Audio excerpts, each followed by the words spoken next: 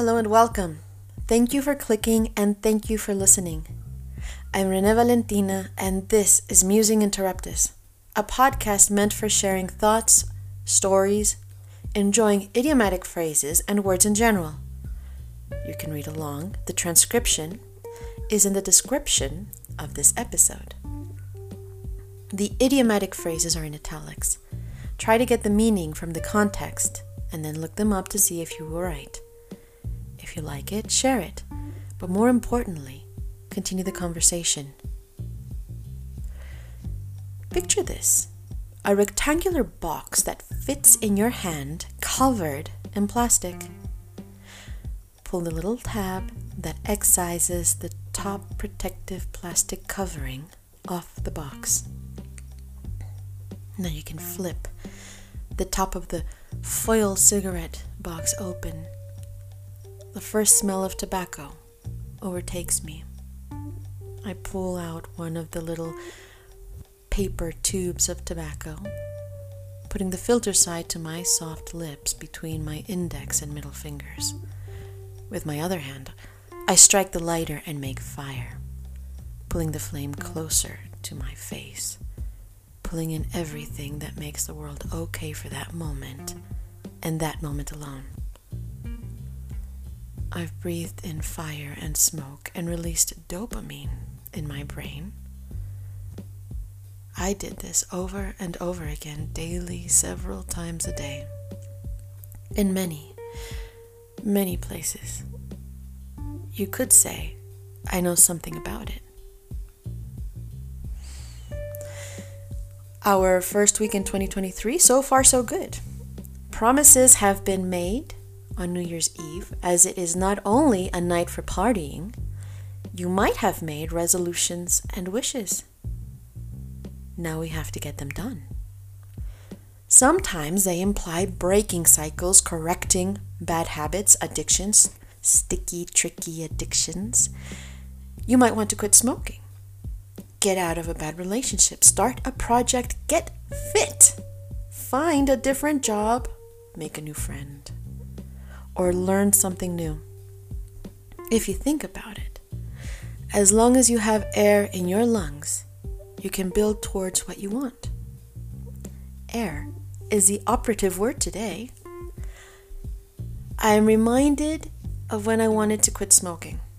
Let me rephrase that. I had to quit because I couldn't breathe anymore. I was at a crossroads. Live or die, it was up to me. By the way, that is not always the case. This was a truly special moment as life gave me a glimpse into the future. Is this the death I wanted for myself? I have a whole other Musing Interruptus for that one. Bear with me. The hospital had a world-renowned program to help in the process, stop smoking. I did it because I thought I would have access to better doctors. I never had the intention of actually quitting. 2 weeks before the program, I quit smoking, and my plan was to pick it up again when I felt better. That was 9 years ago, and I haven't had a cigarette since. You could say I quit cold turkey because I just did it. However, the program is what really did it for me. They educated me on my brain chemistry and laid out strategies to deal with withdrawal syndrome. Honestly, not being able to fill my lungs, it should have been enough for me. That was scary. I did the program with an older gentleman who pulled an oxygen tank around. He was doing the program so he could kiss his daughters before he passed. He didn't want his last kisses to be stinky. He was in the final stages of emphysema. Another participant, maybe 15 years my senior, a man set in his ways, vociferating. He had absolutely no way of changing his habits or routines. This was a recommendation: alter the order in which you do things. As I heard him say, it was impossible. I noticed my own inflexibility cheering the guy on. Left fist in the air. No, I won't change. This works for me, you stupid motherfuckers. My insides were going all John McCain on me, guns blazing. Why do you want me to be uncomfortable? Luckily, another part of me was just observing. And I basically said to myself, is that what you want for my life? The inability to change? Even when it's for the better? Because it's uncomfortable and hard? Really? I imagined myself walking the same streets as that older man, who, by the way, was also in academia.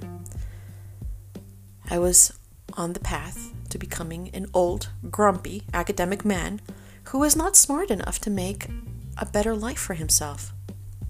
So you could say, being me won that day and has won over the past 9 years. Like many things in life, this was an uphill, everyday thing, from 0.5% to 2% better to 100% better. It was incremental. Every little bit counts. Every day, the battle is won. By the way, I quit, but there isn't a day that goes by that I don't think about smoking. As I write this at 6 a.m. on Sunday, I wish I could put a cigarette between my toes and another in an ashtray to make up for lost time.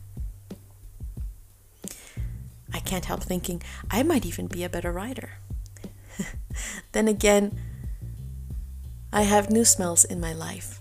Also, other methods of releasing dopamine. I may have lost my funny little nicotine friends, but I've gained others down the road, and I like them better because they don't make me stop breathing. Old habits die hard? Yeah, we can say that. Just remember, we have an active role in life. Sometimes life happens to us, but most of the time, we happen to life. The role is active. You are center stage. You are the director, and you are the writer. I would correct the proverb to say, when old habits die hard, you have to kill them. I hope you have taken this in the metaphorical sense. I mean, if you decide to stab your cigarettes or a mobile device, know that you will have to put a little more work into it. And I'm going to say this very clearly. Don't stab anything. What I will say, if you are quitting or building something new, the same adage stands. Rome wasn't built in a day. Be patient with yourself and your projects. Thank you for listening. What are your New Year's resolutions? Have you started on them? Do you have trouble starting projects? What works for you? Is there a change you would like to make? Do you struggle with an inner John McCain who would have you stay the same? Well, yippee-ki-yay. I'm listening.